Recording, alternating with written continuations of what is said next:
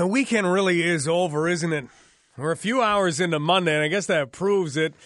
You're not outside on a patio, are you? Boy, this was a perfect patio weekend. Sunfest was fantastic. I want to know, were the tents higher? I haven't talked to Alfredo Kashik about this, but I found almost the tents where everybody had their stuff, all of the vendors, all of the food merchants, everything seemed higher. Or am I just a year older and gravity's pulling me closer to the earth? I used to be 5'8" 3/4. Now I'm 5'8" 1/2. So maybe I'm shorter. Am I under 5'8" now? Because I found that as we walked along through Sunfest, you take a look at the fantastic stuff that they had on tap. Everybody's very friendly. The crowds are good. I still don't get the bikes. I know there aren't a lot of places to put your bike, but if you bike to Sunfest, you seem to be getting in everyone's way when you walked your bike through Sunfest. I don't get that. But as you walk along, all of a sudden, if you didn't make the hairpin turn at Wellington and Central, you were kind of kicked out into the street. Not physically, but you had to make that. You didn't know it was coming. And then you wound around, and then all of a sudden, oh, look, it's the stage. And you didn't know it was coming because everything just seemed taller. Or I'm just getting shorter. This show will feature all kinds of different things, as usual. We are going to talk about the latest mayoral candidate. Now, the papers have to go in, it looks like, on Thursday. There will be a formal announcement Thursday at 11:30 a.m. at Innovation Works. And thanks to Devin Peacock for all of his work on this story for 980 CFPL News. And thanks to Leanie Lambrink as well. So we do know that Ed Holder has not been in politics since 2015. We do know that he has a lot of political experience. And if name recognition gets you in the door, Ed Holder's already sitting at the table. So what does this do to the race? Well, we'll discuss that in just a moment. We'll get some expert insight. Also want to get your insight on it. If you want to weigh in on what you feel this does to the race, there are 11 candidates for mayor. Ed Holder, as of Thursday at 11:30 at Innovation Works, would become number 12. And the biggest names you'd have to say, Tanya Park, Paul Pilato, Paul Cheng, Stephen Orser, and now Ed Holder. Name recognition is big in municipal politics. Always has been. We'll actually hear from one of those people, Paul Cheng, at about 1:35 today. Get his thoughts on how his campaign is going. We are also going to talk with new fire chief, Lori Hamer. She's been acting fire chief, and now will take on the position full-time. Congratulations to Chief Hamer. She'll join us on the show. Lots to talk about. 8 boys now saved from the cave in Thailand. They're not sure whether they're going to get the next 4 out tomorrow or the next day. We'll have to look at that at some point. And I need your help from a personal standpoint because we're 0 for 2. And I'm not sure what else to do. We have a blue bin. It's not a recycling bin, but we put out, I don't know, sometimes 4 bins of recycling. 2 of them are official recycling bins. 2 of them are like blue bins. But we just put them out and, they might have bottles in them or plastic or paper or whatever.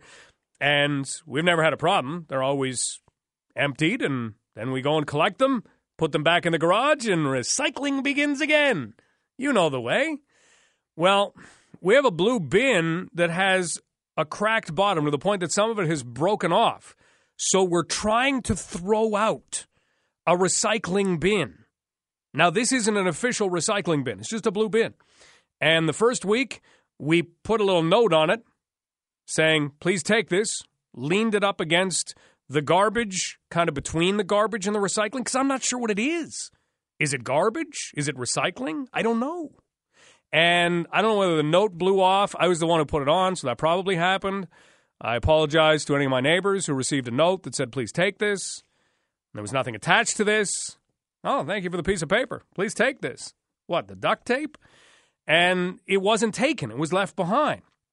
So we thought, okay, that didn't work. So the next week, we took the lid off the garbage, put the blue bin on the garbage, thinking that'll do it.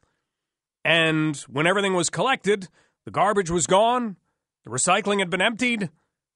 And that blue bin with the hole in the bottom was still there. How do I throw out a blue bin? Is it a combination of note and putting it on the garbage? Do I recycle it? If you can help, I need it. Please email me, mike@980cfpl.ca. You can send an email anytime. You can tweet me at Stubbs980, and you can call 519-643-2222 at any point. But I can't throw away this blue bin. I'm dumbfounded and stymied. And it's Monday.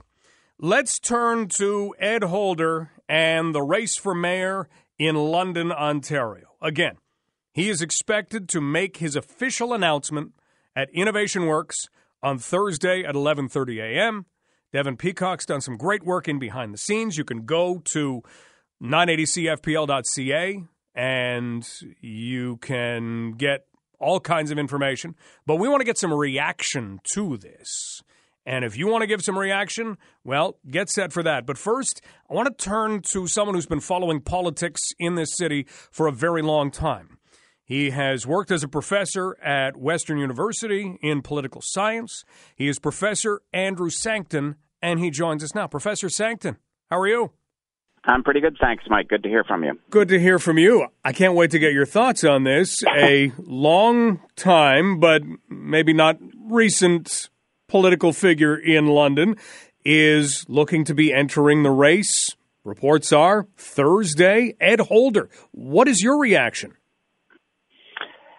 A bit surprised that it's this late, but I'm not surprised that we've got kind of a heavyweight politician in there now because, Mayor of London is a serious job, and the people who were running so far aren't that well known, and I think Ed Holder saw an opportunity here. Let's start with the timing, because definitely later than when you could declare I am in. Is that a disadvantage in any way? Could it even be an advantage? It depends what kind of an organization he has. If everything's all set to go, I don't think it makes much difference. I don't think people have been paying too much attention to the mayoral race or any municipal race because of the provincial election. The real action is going to be in the autumn anyway. So I don't think it's a serious problem for him. When we last talked, I said a week in politics is a long time, and we've already had a major announcement since then, or we will be having a major announcement. So I don't think it's a big disadvantage for him starting late like this. Professor Andrew Sankton joining us as we look at the report that is out. You can read it at 980cfpl.ca that Ed Holder is going to be declaring on Thursday that he will enter the mayoral race in London.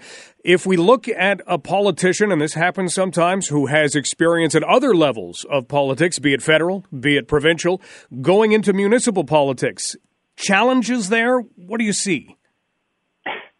Another good question. There's been quite a few federal politicians who've moved to municipal politics. Joe Fontana, of course, being known not just in London but around the country, but in Montreal, in the city of Vaughan, it's happened quite a bit. I think the main problem or issue for politicians at other levels is that they've got to get used to working in an environment in which there aren't established political parties. Joe Fontana clearly wanted to have kind of his own political party, the Fontana 8, and got himself into a little difficulty there.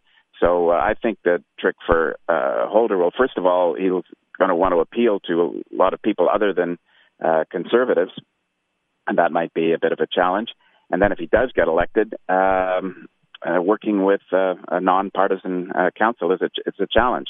But in municipal politics, name recognition is a big deal, and that's his main advantage. That's what he'll be working with. You don't have parties, you do have leanings, and you mentioned it's important to reach out beyond maybe the conservative supporters that Ed Holder would have already. How does one go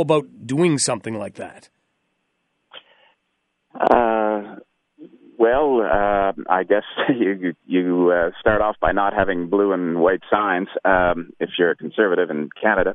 You don't give any indication that you're working with from a particular political party perspective, and you keep constantly saying that you want to work for everybody, not just for a party. And that's a plausible line of argument. I think people will accept that.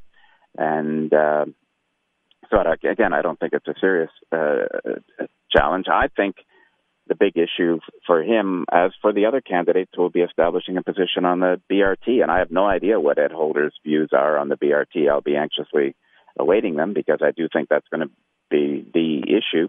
Will he try to be in the middle like Pauletto or take a stronger position one way or the other? I think that's going to be the real challenge for him and for most candidates.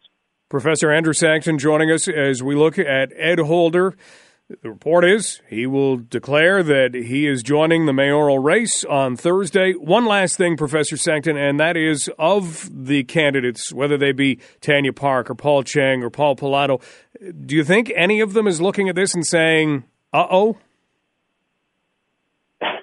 I really don't know, but my hunch would be that the one who'd be in the most trouble as a result of Holder would be Pauletto, because my guess is that Holder will try to be a kind of middle-of-the-road candidate, and that seems to be the position that Pauletto was trying to carve out, and Holder simply has more political weight and recognition and everything else than Pauletto does. So, yeah, Pauletto's the guy who I think is most threatened by this. Professor Sankton, thank you so much for your insight. Okay, fine, Mike. Bye. Bye-bye. Political science professor Andrew Sankton. If you want to weigh in, what does this do to the race? Change the way that you're feeling?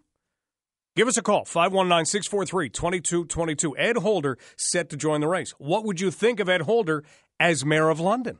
519-643-2222. You can email Mike at 980cfpl.ca. You can tweet me at Stubbs980. Thank you for the response already on how to throw away a recycle bin. And Rose has also added to it. Rose says, I have been trying to figure out how to throw out cracked and broken laundry baskets. Hope you get a good answer. We'll see what we come up with. Phone lines are open, 519-643-2222. Email Mike at 980cfpl.ca. Tweet me at Stubbs980. Back with your reaction on Ed Holder set to join the race. Next, this is London Live on Global News Radio, 980 CFPL. Your reaction on Ed Holder set to join the race for mayor of London in just a moment, but we're also getting some suggestions, at least, some sympathy for trying to throw away a recycling bin. I have a blue bin. It's not officially a recycling bin. It doesn't say recycling bin. It's a little off blue color. It's more sky blue than... What color is a recycling bin? What is that? Is that royal blue? I don't know what color that is. Is that Kelly blue? Is there a Kelly? Is it Kelly green? I don't know.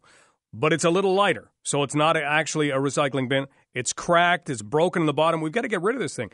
Karen says, put the blue bin into a garbage bag and tie it up. Okay, that's fantastic advice. I want to avoid using the garbage bag, though. Is there a way to do it without? And Sean says, your quest is very relatable. Oh, thank you for the sympathy. He says, I tried the same thing twice. The first time, I waited for the truck and placed it in myself at week 3. So that means there was an 0 for 2 in this. That's where I am. So I wait for the truck tomorrow? I don't know if I'm home. The second time, it was left in place for 6 weeks in a row, says Sean. The condition of the second bin was in more distress. It was smashed and split down the middle. Eventually, I split the bin in 2, placed it in a very large construction black bag where it counted as one of my bags. At the end of the day, well, frustrating times. So, Sean, thank you. I appreciate the sympathy. But Sean said black bag. Karen says black bag. May have to do it. Let's go to the phones right now and talk about exactly how you feel regarding Ed Holder being a possibility for mayor of London. Richard, you've got the first thought on this. Good afternoon. How are you this afternoon, Mike? Better than I'm talking to you. Well, that's good. I always enjoy talking to you as well. I got a quick question for you, Mike, before I make my comment on Ed Holder. Can you tell me, right, as you know, I was gone a few decades here from southern Ontario and from London in particular. Is this the first time London's ever had a female fire chief? I believe it is. That's one of the questions I'm going to ask. But yes, I believe it is. Well, I think that's fantastic. Me too. As long as she was hired on her qualifications and not on her gender, and she has the respect of the rank and file as well as the interest of average Londoners, I think it's fantastic we got a female in a position like that. Now, let's talk about Ed Holder. I heard Professor Andrew Sankton there. He said he didn't know Ed's position when it came to BRT. Now, out of respect for AM 980, I'm not going to mention the radio station, but I listened to an interview one time, right, that Ed Holder did, and he was not a supporter of BRT, but he was a supporter, right, of an improved transit system for all of Londoners, particularly the industrial area where all the jobs out there are going begging, and the reasoning they're going begging, Mike, is because there's no public transportation to them. So that was Ed Holder's position at that time, right, when it came to BRT. His position might have changed now, so I'll leave that up to him to tell us, right, if he's done a flip on that. But what I've heard of Ed Holder, he doesn't strike me as a man, right, that says one thing one day and then something totally different the next day. Anyways, right, as for Ed Holder being a candidate in the majority race, right, I think it's fantastic. And if Stephen Orser, if he was not a candidate, I would certainly support, right, Ed Holder. But having said that, I have to go with Steve Orser. He was a fantastic city councilor. I really enjoyed having him as my councilor in Ward 4, and believe me, he's one of the best councilors I ever had other than one in Regina, and I don't say that very lightly. So as long as Steve Orser's in the race, obviously Steve will have my support. But if Steve ever dropped off and decided, right, to run against Councilor Jesse Helmer, right, in our Ward 4, right, then naturally Steve would have my support right there. Oh, would he ever have my support there? But anyways, right, and naturally Ed Holder would have my support in the majority race. Thank you. I've had my 2 minutes, Mike, and you have a nice afternoon. Have a great afternoon, Richard. 519-643-2222. Rail, what do you think? Hi, it's Rail here. I'm a total supporter of Ed coming forward at this point. I mean, his record is outstanding in this city. What he has given back to this city in charitable work alone. Never mind the fact that he was a cabinet minister in the last federal election. I think Ed would be an outstanding mayor. He has the courage of his convictions. He will follow up on things he promised. So I just wish Ed the best of luck. Rail, thanks so much for the call. You're welcome. Bye-bye. 519-643-2222. Marilyn, how do you feel about this? Well, I always bring up the rear, don't I?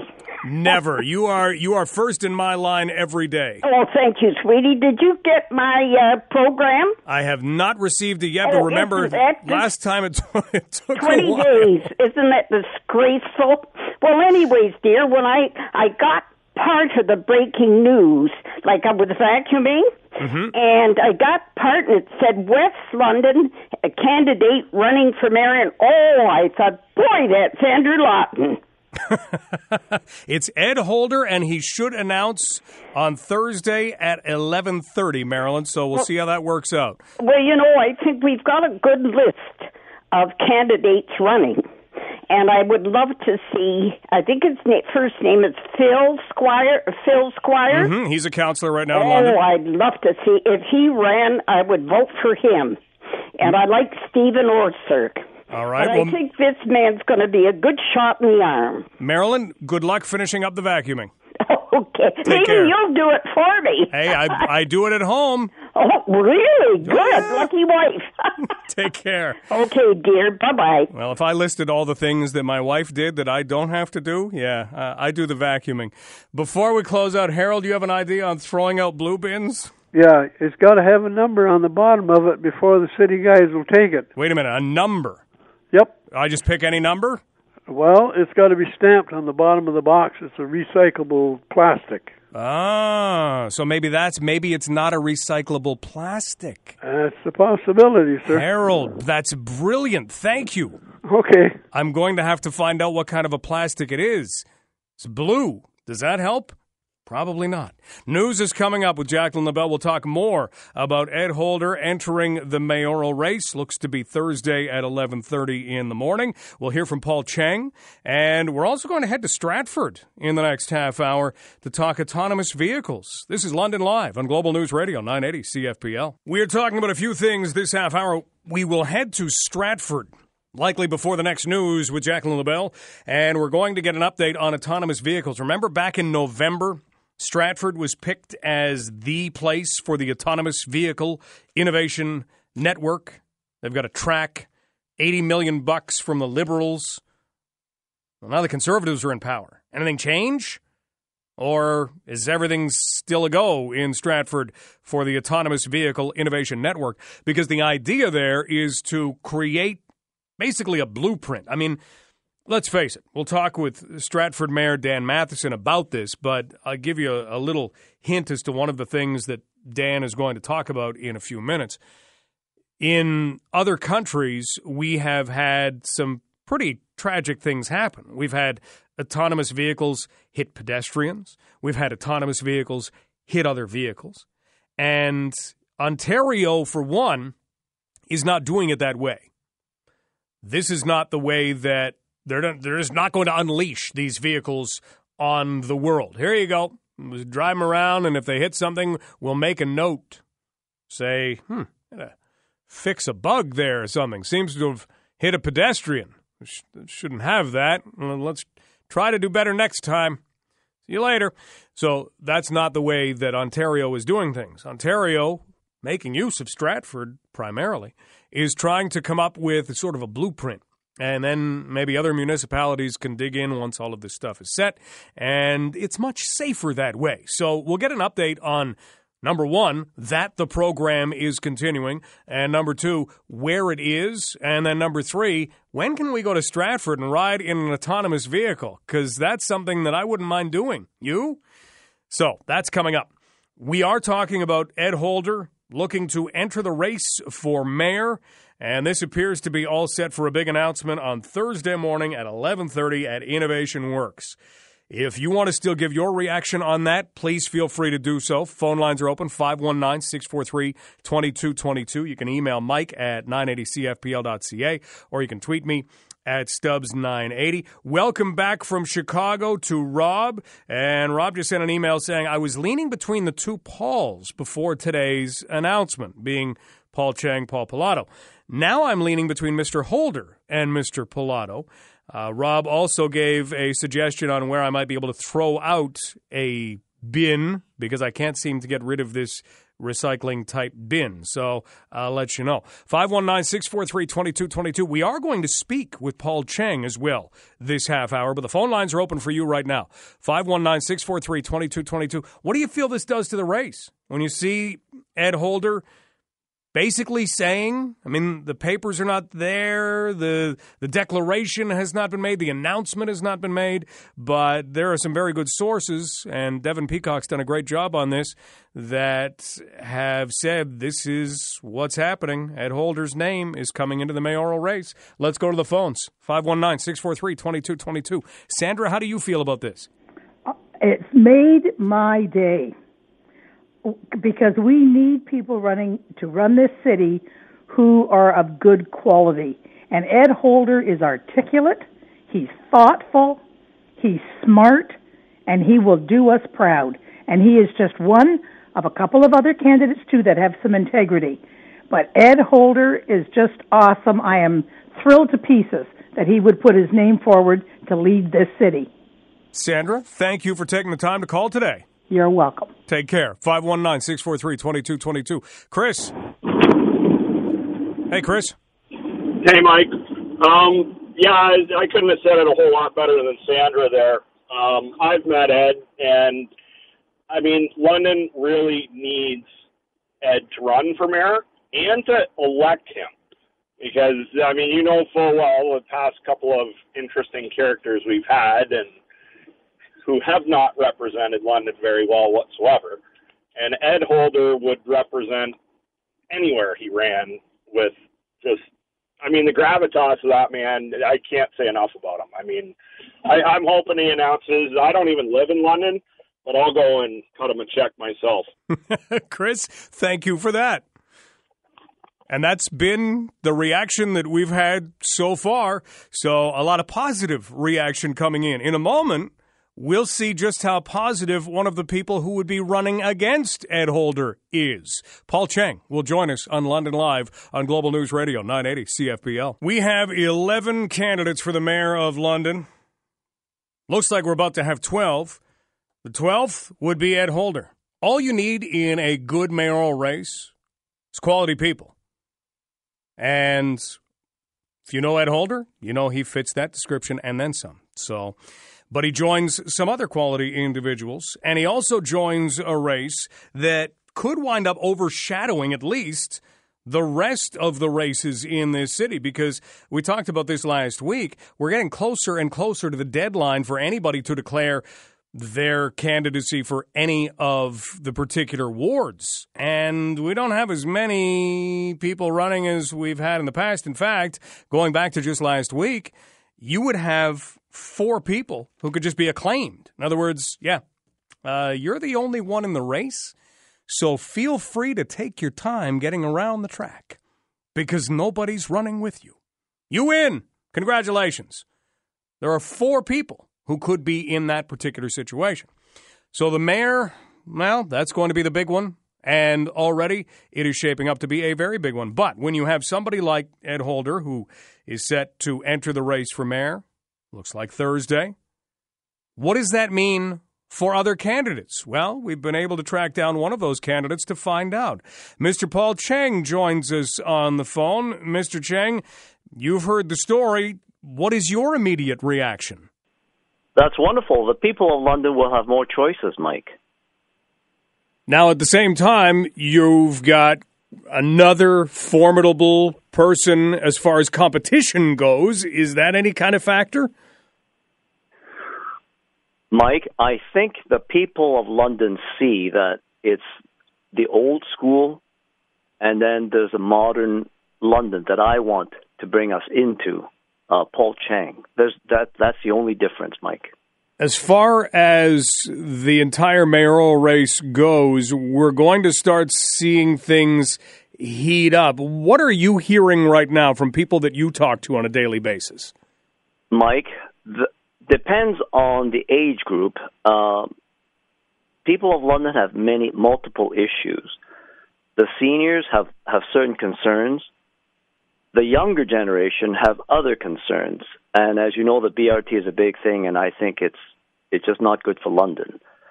So, but the overall theme is they want change. So it's Cheng for change, Mike, if I may just put a little plug in there.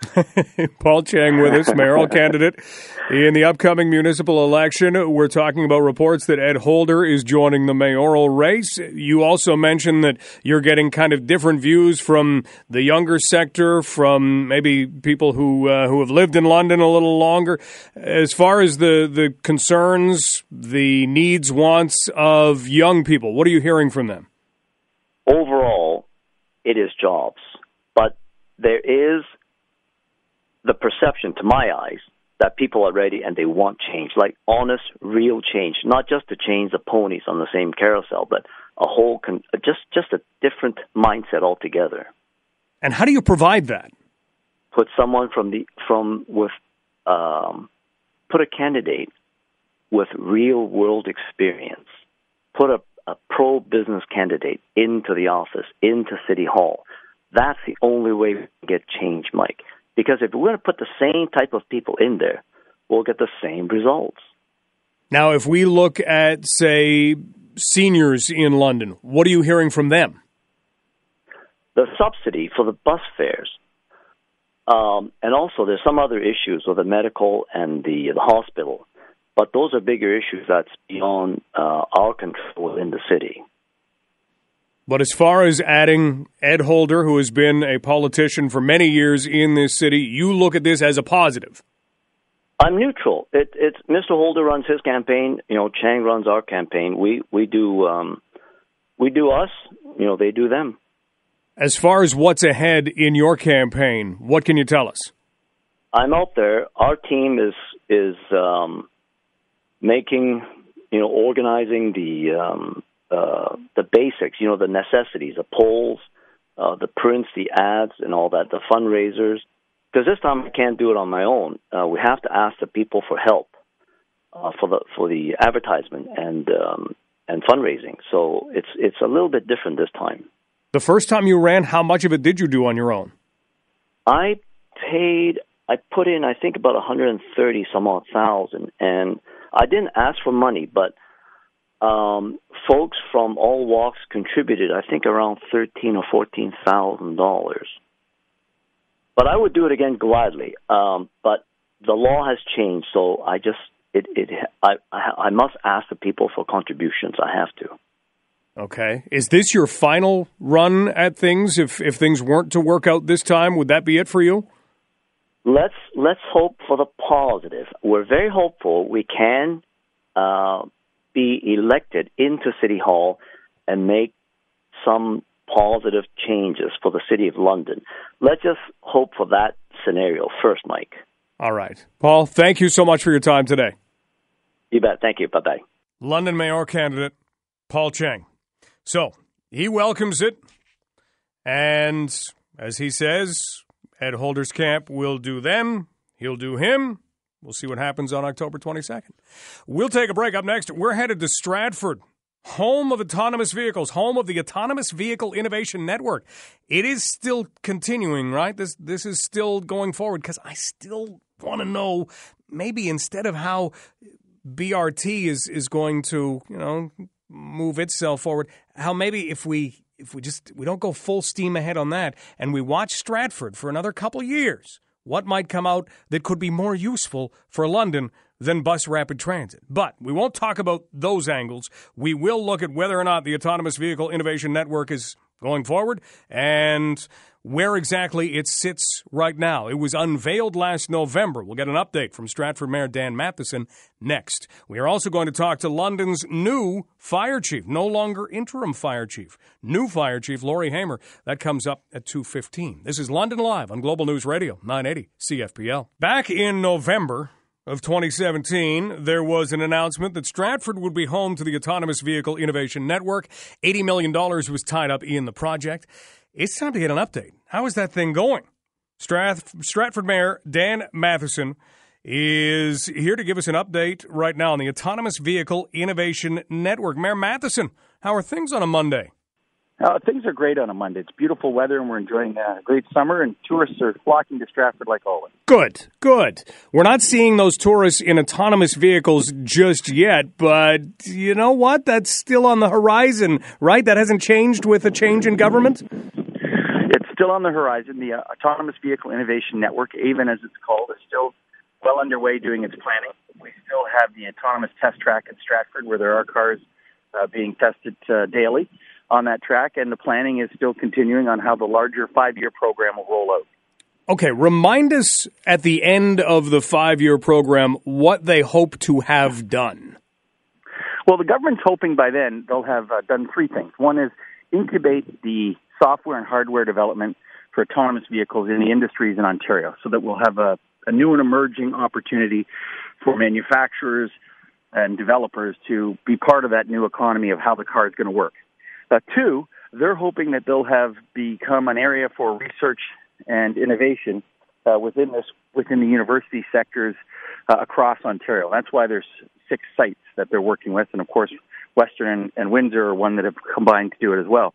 And 3, they're hoping that they'll have best practices for legislation and municipal bylaws of what can and can't happen with autonomous vehicles, and with that, they're hoping that they'll have a level 5 autonomy vehicle approved.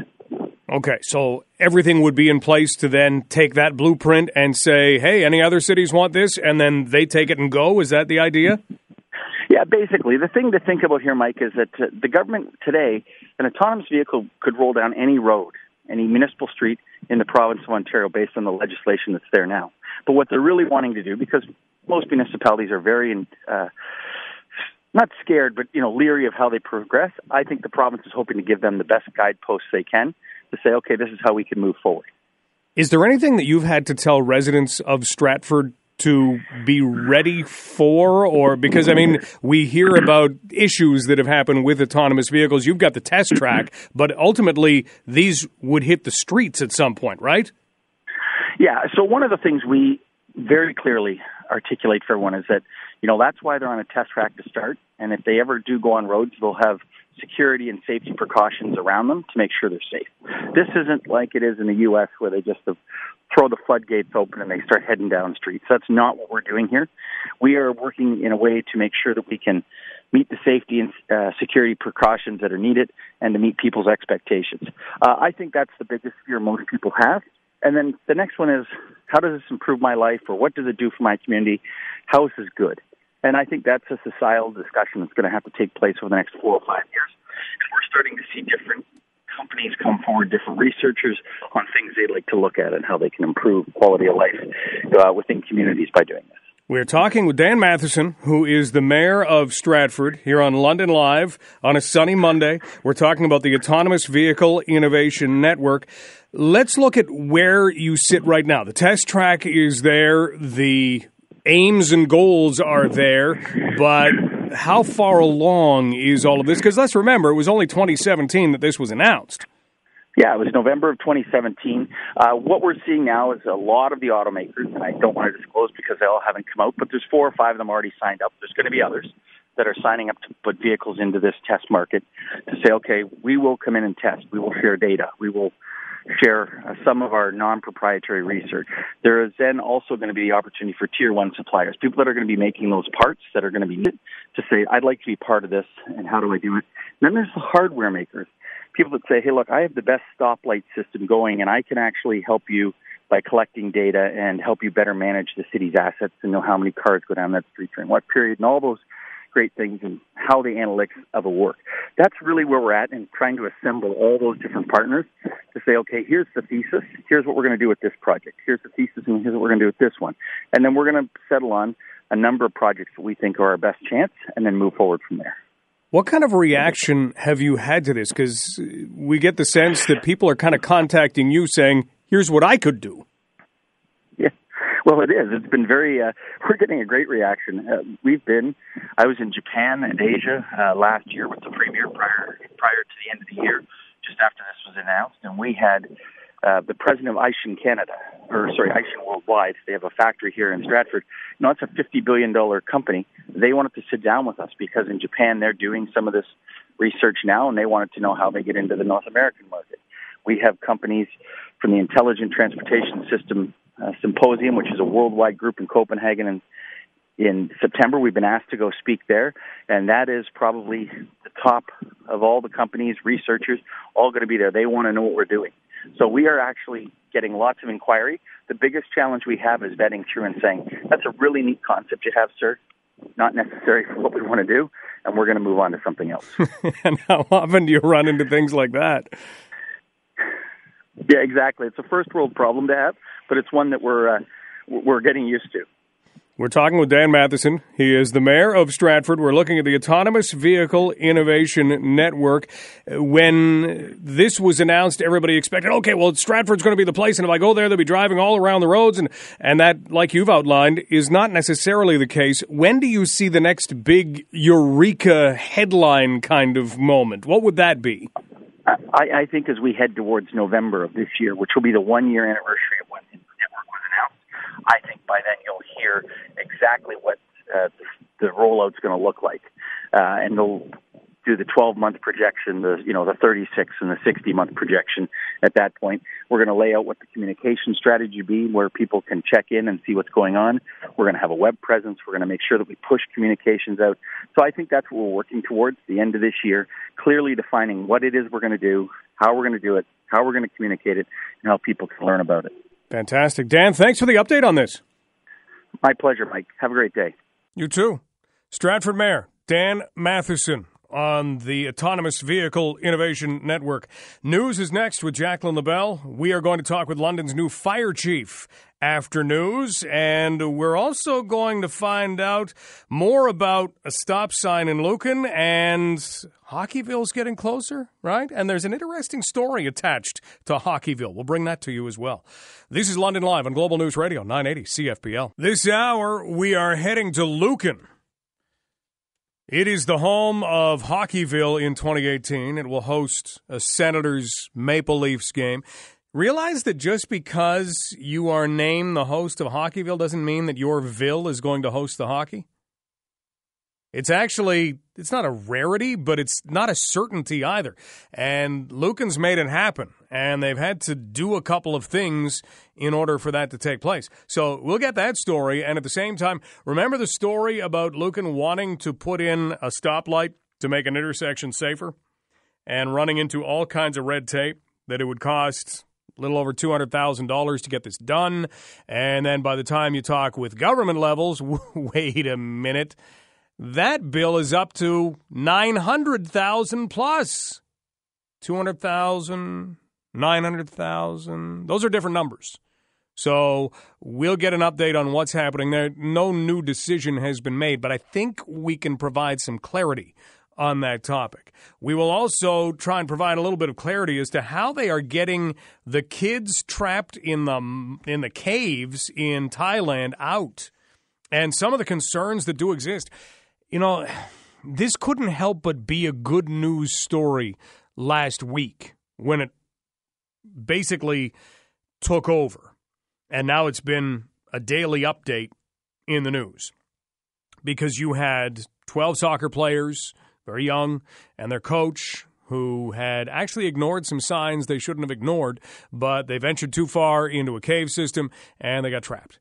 And the good news story was a British SEAL diver popping his head up and finding them because they hadn't known exactly where they were at that point. There had been flooding. It's the rainy season right now in Thailand, and this is a pretty precarious situation. So he pops up and he says, "How many are you?"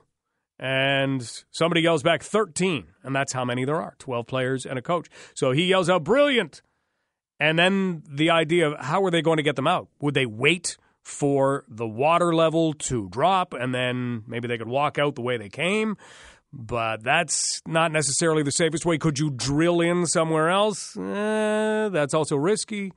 How about teaching them all to scuba dive? Oh, well, that sounds easy. Hi, you're 10 years old? Just a second. Let me give you a couple of scuba diving lessons here, and you'll be fine. You'll be able to swim out through this dark, dangerous cave. Sure. Well, that's kind of the option that they've chosen, and so far 8 of them have come out. This went from being that really good news story to potentially a not good news story, because it was all of a sudden, oh, they're found. And once you find somebody, getting them out, that's the easy part. Finding them. That was the tough part, but if you had waited, this could have gone very, very bad. Flooding could have raised the water level to a point that they could have drowned. And bringing them out, we already had 1 death in trying to get supplies in and trying to start this exercise. So they've been able to get 8 of these boys out, and things still aren't all tickety-boo, because you have to remember, they've been in a cave for roughly 2 weeks. And there are all kinds of things that go with caves that you don't want to have. You don't want to be anywhere near some of the viruses that exist, thanks to bats and some of the other critters that are in those caves. And there are some pretty serious things that you can come down with that can lead to meningitis, that can lead to viruses that you can contract that they're nasty, and some of them are fatal.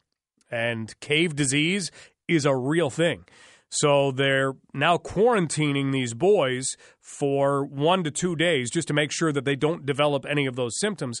And then maybe it becomes a much better story. But things are still not, hey, they're out. Hey, let's have a celebration. Nobody's buying a cake just yet. Let's make sure that everything is on the up and up here. And you still have 4 of the little boys, and they brought the strongest ones out first. So you have 4 little boys and the coach that could be brought out tomorrow, could be brought out the next day. But it's been a fascinating story to follow.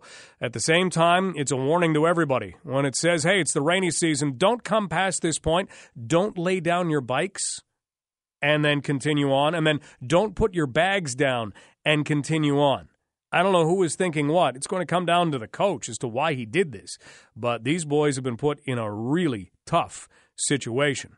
But it's a good news story that could have gone to a bad news story. Here's hoping that it remains a good news story. So far, so good. But those are the concerns and the complications that exist right now. We are going to go from something that was a very difficult news story, not a good news story, to something that perhaps has become a good news story. If we go back in time, not too far, if we go back to the month of March, we had London's fire chief, John Cabarda, who had been a part of fire services in London for almost 30 years. He all of a sudden left his post and he took retirement. And then all of a sudden we had a third-party investigator, and the third-party investigator was examining workplace harassment at City Hall, and there became some concerns. So it became a pretty difficult situation. Well, today we have an announcement that we have a new fire chief. Now, we've had an interim fire chief for the time being, and that interim fire chief just happened to be Lori Hamer. And it was announced today that she will be stepping into the role permanently as fire chief for the London Fire Department. And in a moment, we're going to be able to speak with her. That's next on London Live. My name is Mike Stubbs. You're listening to Global News Radio, 980 CFPL. We have a first in the City of London today. We have London's first female fire chief. This becomes a very big day. And it also comes on the heels of Lori Hamer having served as interim fire chief, where if we look back to March, there was a search that began for a fire chief. And sometimes the best candidate is right there in front of you. Please welcome London's first female fire chief to London Live. Chief Hamer, congratulations. Thank you very much. What kind of a day is this for you?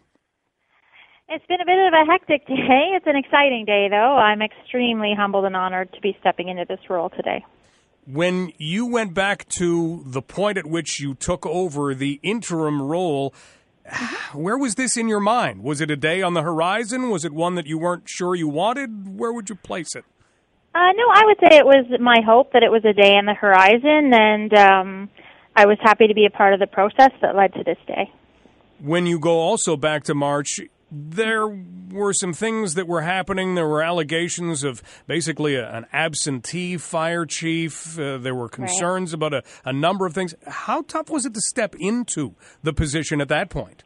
It was definitely difficult to step into that position, but I think the fact that employee engagement was in the forefront, and right away I was able to get out and see some of the crews and some of the employees in the different divisions that we had, that and we continue to have, that I was able to get the input from the floor as well and from the employees as to what they wanted to see moving forward. What kind of a reception did you get? I got a great reception, and I have a great respect for the men and women who serve the community as members of the London Fire Department, and honestly, I'm committed to working with them moving forward to help us build a strong department, and from everything I've seen, I sense that people are committed to working together moving forward. London's first female fire chief. Joining us on London Live, Chief Lori Hamer. Chief Hamer, if you were to compare the atmosphere in March with the atmosphere now, what would you say? I would say that we have a more open and a somewhat trusting environment now.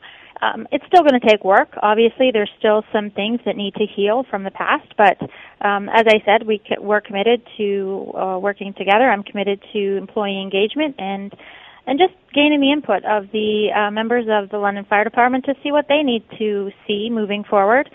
to have that workplace that's free of harassment and discrimination, and it's a safe workplace for everyone. When you say things from the past, would they be isolated incidents that are dealt with, or would they be kind of an overall feeling? What would it be? I can't speak to the specific incidents. I can just say that the third-party investigation is ongoing, but like I said, I can't speak to specific allegations. Can you update us at all on the third-party investigation? No, other than that it's still ongoing. Okay. Chief Lori Hamer joining us. Let's learn a little bit more about you. At what point did you kind of decide, you know what, I want to be a firefighter? So I started with Kitchener Fire in 1998, and I was with Kitchener for 18 years. And my career path was a little different in that I started in communications. I was never a firefighter, so I came up the other side. And when the opportunity in 2016 came up for the deputy chief in London, I decided that was maybe where my career path was going to take me. Now, in terms of watching a career path unfold, when you come in at a different spot than maybe other people who are involved in firefighting do, how do you gain the respect that you have? Because you have done that. How have you done it? I think that knowing that I always wanted to serve the community in some aspect, and my journey coming up from communications, it just allows me the ability when I speak to employees of the London Fire Department, regardless of their division, to be able to sometimes look at things through a different lens. And I think that has served me well over my tenure here in London, to be able to just have that bigger picture and be able to look at it not only from a suppression standpoint, but from the other divisions as well. What brought you to London? I think when like I said, when the deputy chief position opened in 2016, it was something that I was interested in, as my portfolio at the time was training and communications, and it was a phenomenal opportunity for me. So I decided that was the time to make the move to London. You become London's first female fire chief. What does that mean to you? you? What does that mean to you? Like I said, I'm humbled and honored to be stepping into the role and working alongside the members of the London Fire Department. It's an exciting time. It's been a male-dominated job place for a long time, and I'm just happy to be doing it. I think that anybody stepping into the role, it's a huge learning opportunity for someone, and I'm looking forward to moving forward to build London Fire Department to the fire department that we all know that we are. What exactly do you love about getting up in the morning and coming to work in the position of chief? I think for me, it's that we never know what to expect. Our days are not laid out. Sometimes the best laid out day turns out to be something entirely different. And for me, that's something that I've always looked for in my job. And every day is a challenge. And it's also an amazing place to come to work, just to work with the people that I work with. Now, a lot of times, if you are on duty, it's that 24-hour-a-day thing. How 24 hours, 7 day a week is the role of chief? It is 24 hours a day, 7 days a week. Obviously, we're here more often during business hours, but still a 24/7 job, which is what's expected. And like I said, I love my job. I love coming to work here, and that's all part of it. Any areas that you think you are going to be quickly addressing, and I don't mean anything to do with the investigation that's going, but anything else that you see that you want to do, or is it a matter of just, hey, when things come up, things come up? I think it's partly when things come up, but the thing that is forefront for me is to continue with the employee engagement piece, to get out and speak with all the employees and all the crews, to get their input on what they want to see moving forward as well.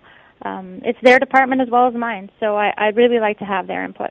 Chief Hamer, thank you so much for all the time. Again, congratulations. You're very welcome.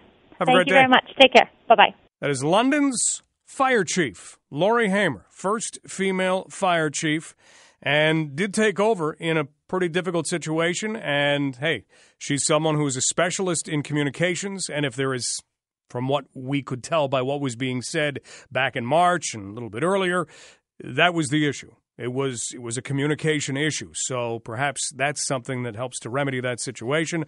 And as Chief Hamer says, she's going around to all of the local spots and hearing what the concerns are, and we'll deal with it from there. So Started in Kitchener, came to London when the deputy chief position opened up, and now continues on. But not exactly someone who started as a firefighter and then moved up those ranks. So that's also an interesting road to take.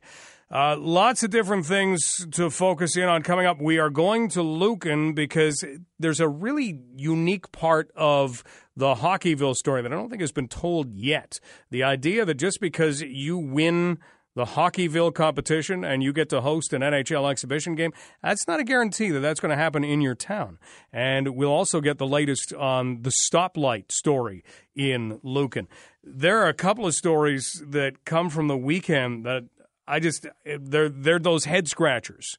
They're those stories that when you hear them, you think, really? This was a thing? If you ever feel that you are having a bad day or that you get home and you think, oh, that was a horrendous day, you need to think of this story right here. You ready? There was a car crash, okay, in Chicago. And you had, I guess, injuries to the point that you needed a medical helicopter to come in. So you've been in a car crash. You're pretty injured. You are alive. You're not suffering from life-threatening injuries, but you've got to be airlifted to the hospital. So picture that. They managed to get you out of your vehicle. They managed to get you into the medical helicopter. It takes off. It flies a little way. And it crashes with you in it. And still, you are not in any life-threatening situation. Everybody was listed in serious to critical condition. Everybody aboard has since been stabilized, so this should have a relatively happy ending. But you go from being in a crash to all of a sudden being in a second crash in a helicopter. The next time you think you've had a tough day, that's the one. And then, you want to hear the biggest stroke of luck story from the weekend? Well, here it comes. You've got a Florida gas station, and you've got a clerk who is working, and all of a sudden somebody comes in and wanted to buy alcohol. Alcohol sales stop at 3 a.m. It was now about 3:30. Well, the guy who wanted to buy the alcohol was not happy about that particular rule. Didn't really feel that should be a rule. And so he got a little confrontational. And there is a surveillance video, and it's been shared all over social media. This is something that happened in Tampa Bay. David Miller was the guy who was working the counter. And eventually, the guy who wanted to buy the alcohol gets so upset that he punches David in the face and knocked him to the ground. Well, David eventually decided to get himself checked out. You know, did he have a concussion? He got punched in the head. He fell on the ground. And so he went and got himself checked out. And the checkup that he went through actually discovered that he had a brain tumor.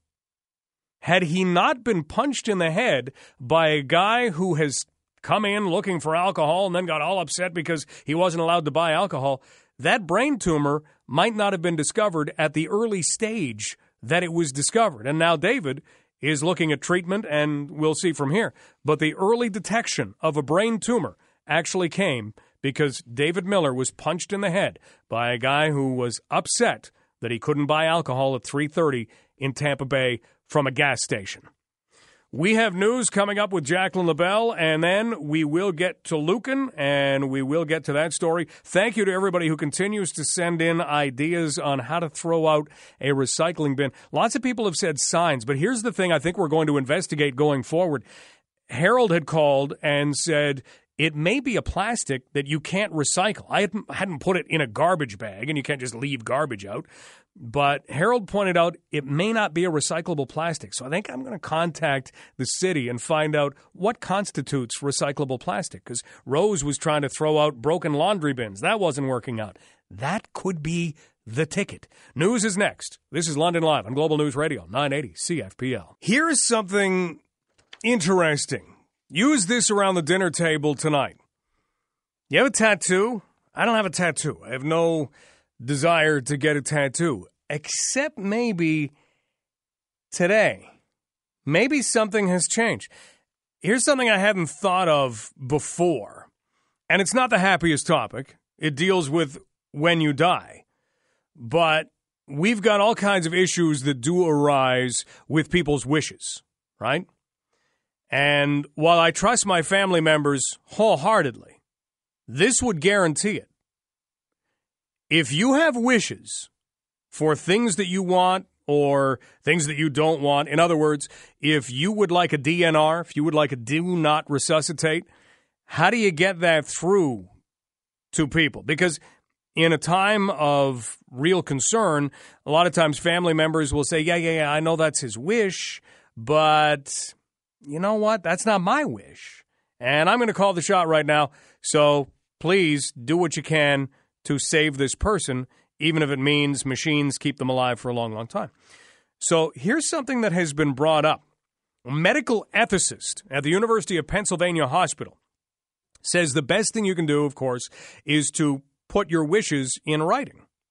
Well, you can have that somewhere, but who knows where you keep your will, and we don't have time to go and run and get that. We've got to make a decision now. What should we do? What do they want? What if you've never had the conversation before? Here's the idea. You take your wish and you tattoo it on your body. You put the letters DNR, let's say, on your wrist. And then you have a permanent do not resuscitate on your wrist. Now, the guy who thought this up, the medical ethicist, Dr. Dominic Sisti, University of Pennsylvania Hospital, does admit doctors might be leery to follow a tattoo, but you could at least open the discussion with a patient's family because, DNR can mean do not resuscitate. It can also mean David Nathaniel Robertson. Yeah, that's his name. David Nathaniel Robertson. He's got his initials tattooed on his wrist. But would you go to a length? Maybe it's not a do not resuscitate. Maybe it's something else. Maybe it's that painting that you have that's worth $1 million in your home, and you want to make sure it goes to one specific person, so you tattoo, the painting goes to Gordy, and you put that on your arm. And I don't know how legal this would be, but we should probably grab a lawyer at some point and try and figure that out. What do you think? I would be interested to know, would there be any legality to you tattooing something of your wishes on your body so that if you were incapacitated, you could not tell anybody what it is that you wanted, it would be there in ink forever? Think about it. Next up, we'll head to Lucan. This is London Live on Global News Radio 980 CFPL. You would think that if politicians were on board to put a stoplight in an intersection where a stoplight should probably be, make things safer, wouldn't take much more than a rubber stamp, right? What is the best way to get a street light on your street if you don't have one? Know a politician. That is the best way.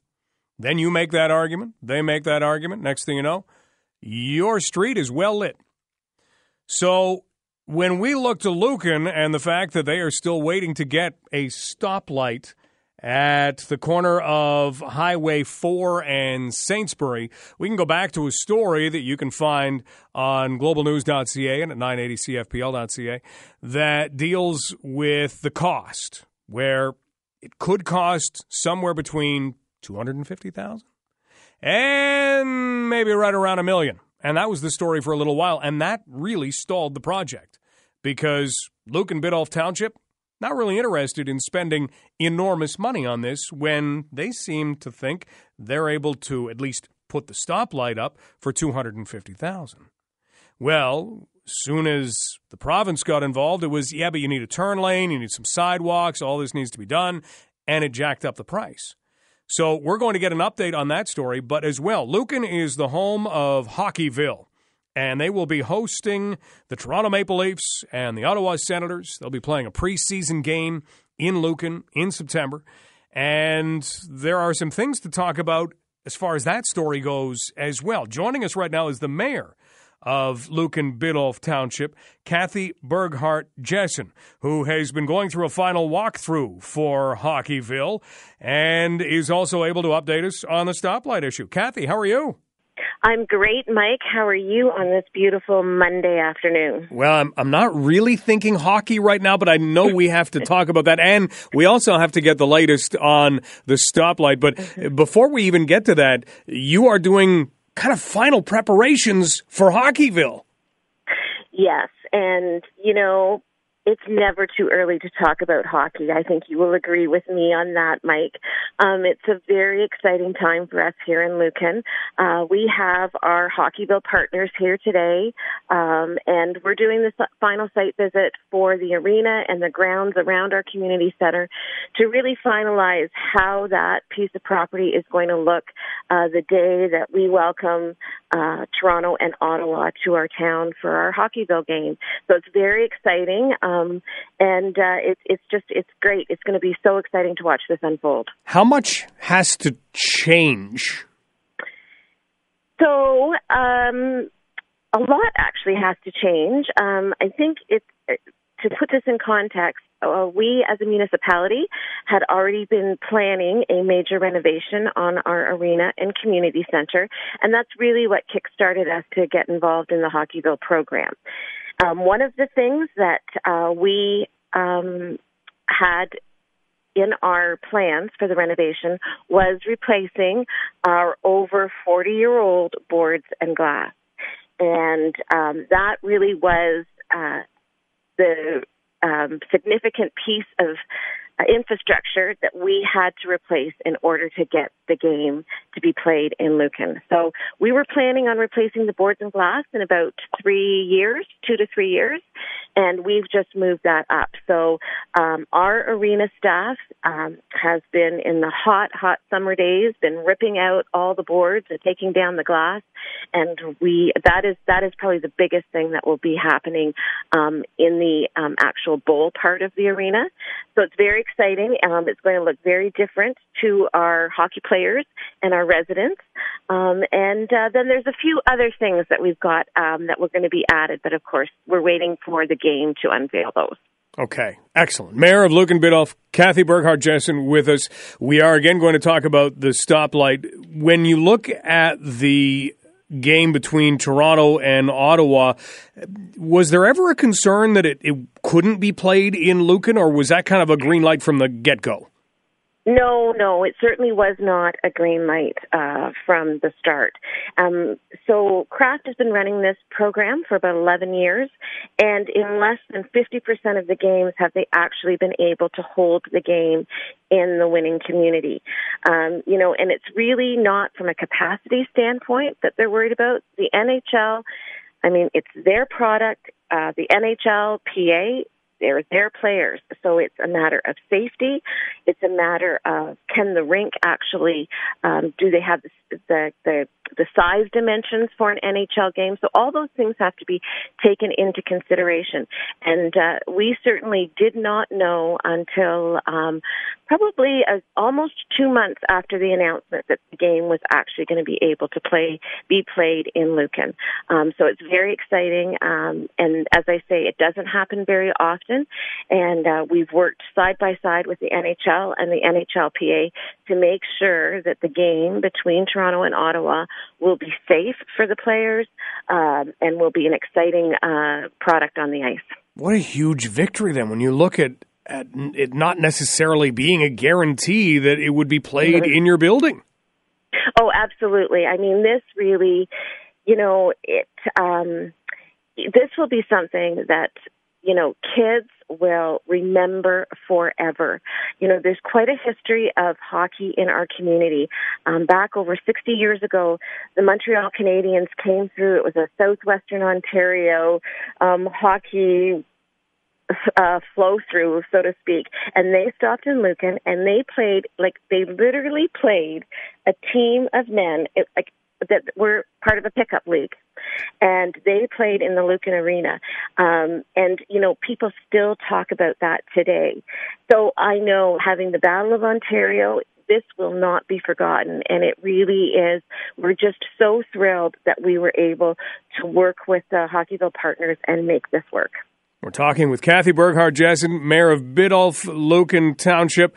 Let's turn to another branch of Lucan that reaches, it looks like, toward Toronto. There is a move to get a stoplight put into an intersection that really needs a stoplight, and you've outlined for us before how challenging that has been. What is the latest on that, Kathy?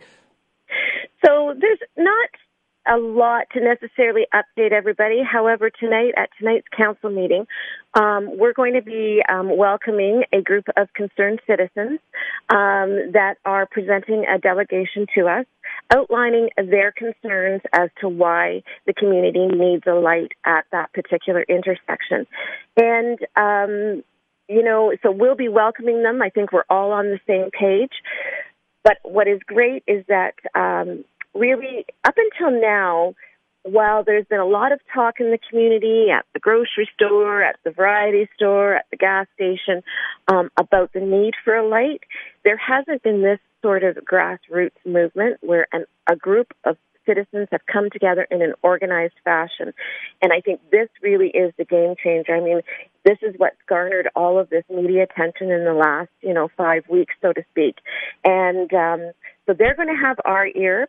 And they're presenting, I believe, a petition, if I have my information correct, with a number of signatures on that.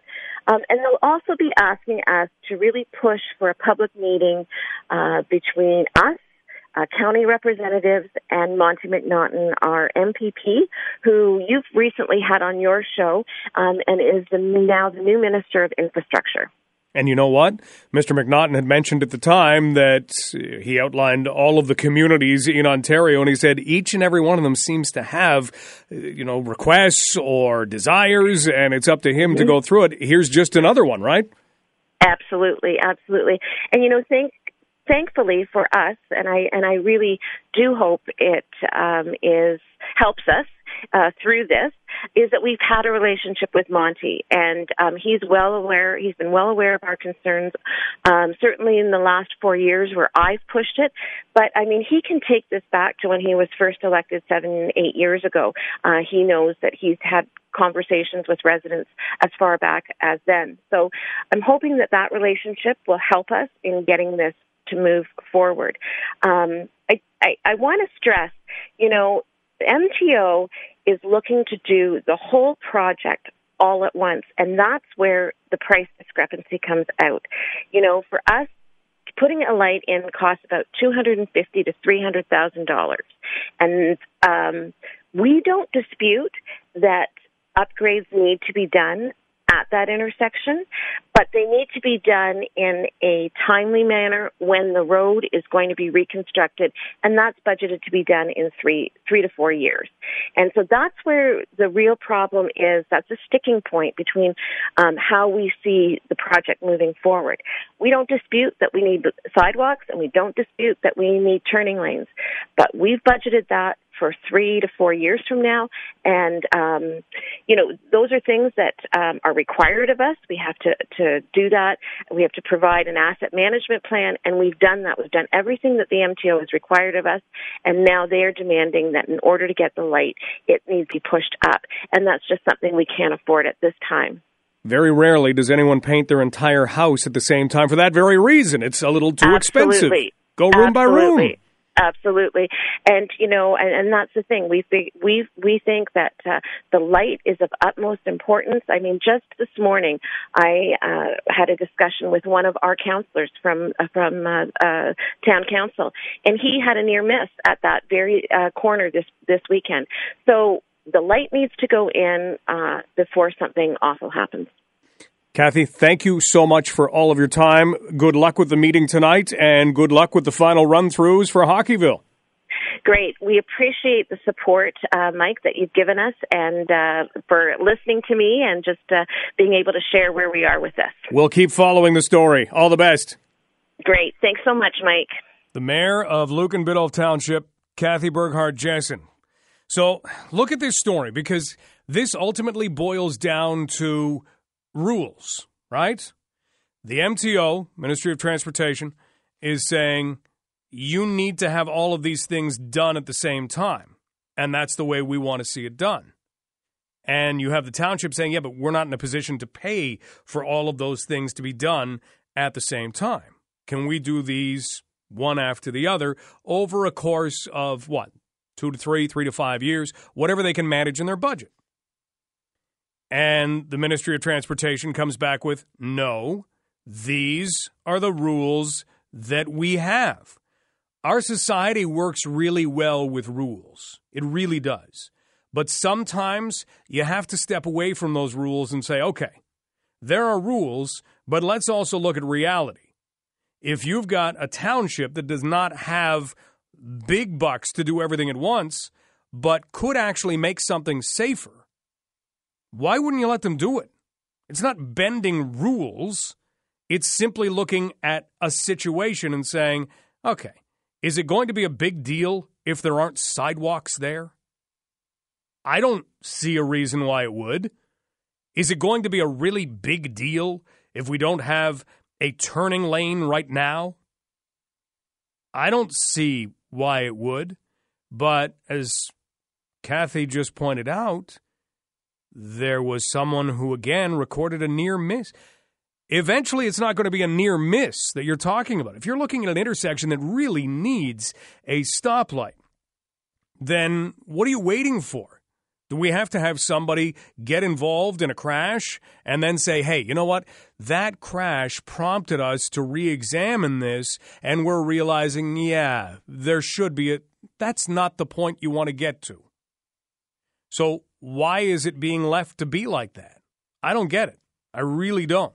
So there is a concerned citizens group that has a petition. I'm not sure if you can present that to the ministry, because I find more and more government agencies are inflexible, and I don't like that. I don't like the inflexibility. This is just the way it is. These are the rules. Stop talking. Don't want to hear it. This is the way it is. You've got it. Humans are case-by-case basis. We really are, whether you like it or whether you don't. Humans are case-by-case basis, and this one doesn't fit into a box.